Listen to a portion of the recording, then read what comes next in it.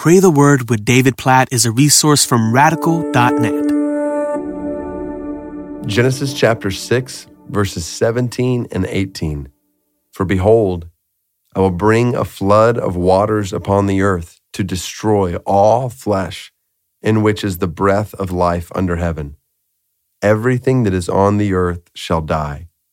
But I will establish my covenant with you, and you shall come into the ark, you, your sons, your wife, and your sons' wives with you.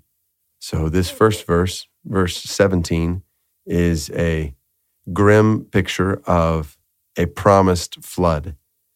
God speaking to Noah about flooding the earth and destroying all flesh in which is the breath of life under heaven.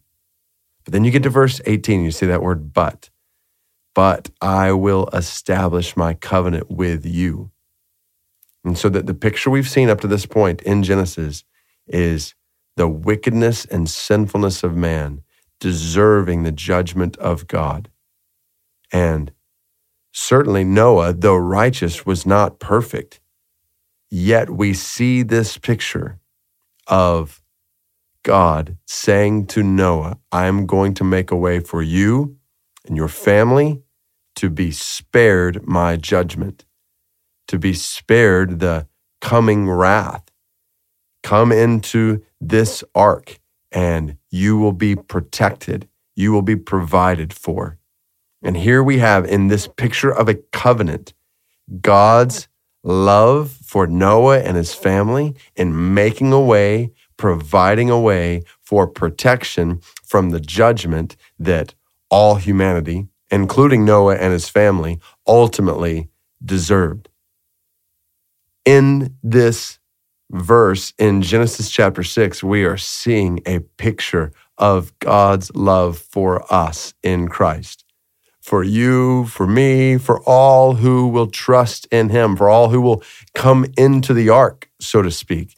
When you think about it, we all deserve the just judgment of God. Every one of us is sinful, has turned from God, deserves the just wrath of God. Yet God, in his love, has made a way for you and I to be protected from the judgment we deserve, to be provided for. He has provided a covering for us, and that covering is the blood of Christ. You come to Christ, trust in Christ as Savior and Lord. Find your refuge in him from the wrath that we deserve. This is the picture of the cross. You and I deserve to die. We deserve eternal separation from God.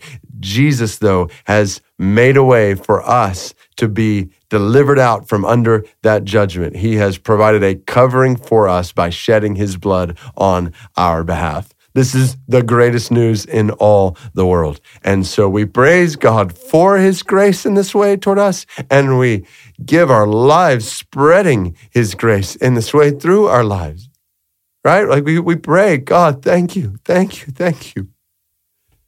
Just think about what I deserve right now. Like I deserve eternal separation from you. Every single person listening to this, we deserve eternal separation from you. We deserve to pay the price for our sin against you. We deserve your just judgment, your just wrath. God, thank you for making a way for us to be protected from it.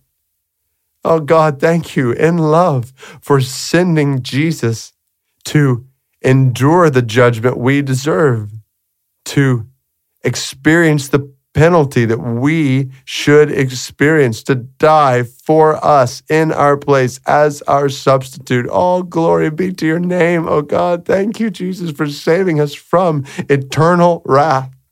Thank you for saving us from eternal judgment. Thank you for saving me.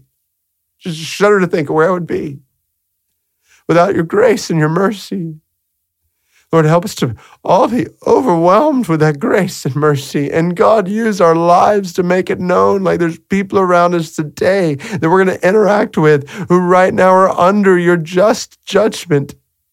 Your wrath is coming. And we know where the ark is. We know that in Jesus there's protection, there's salvation, there's provision. So God, use us today. Help us to share the gospel with somebody today.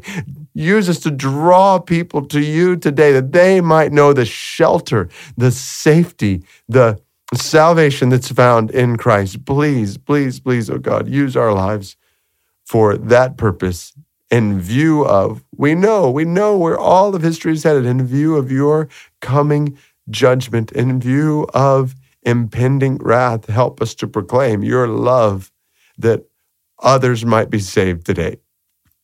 In Jesus' name we pray. Amen.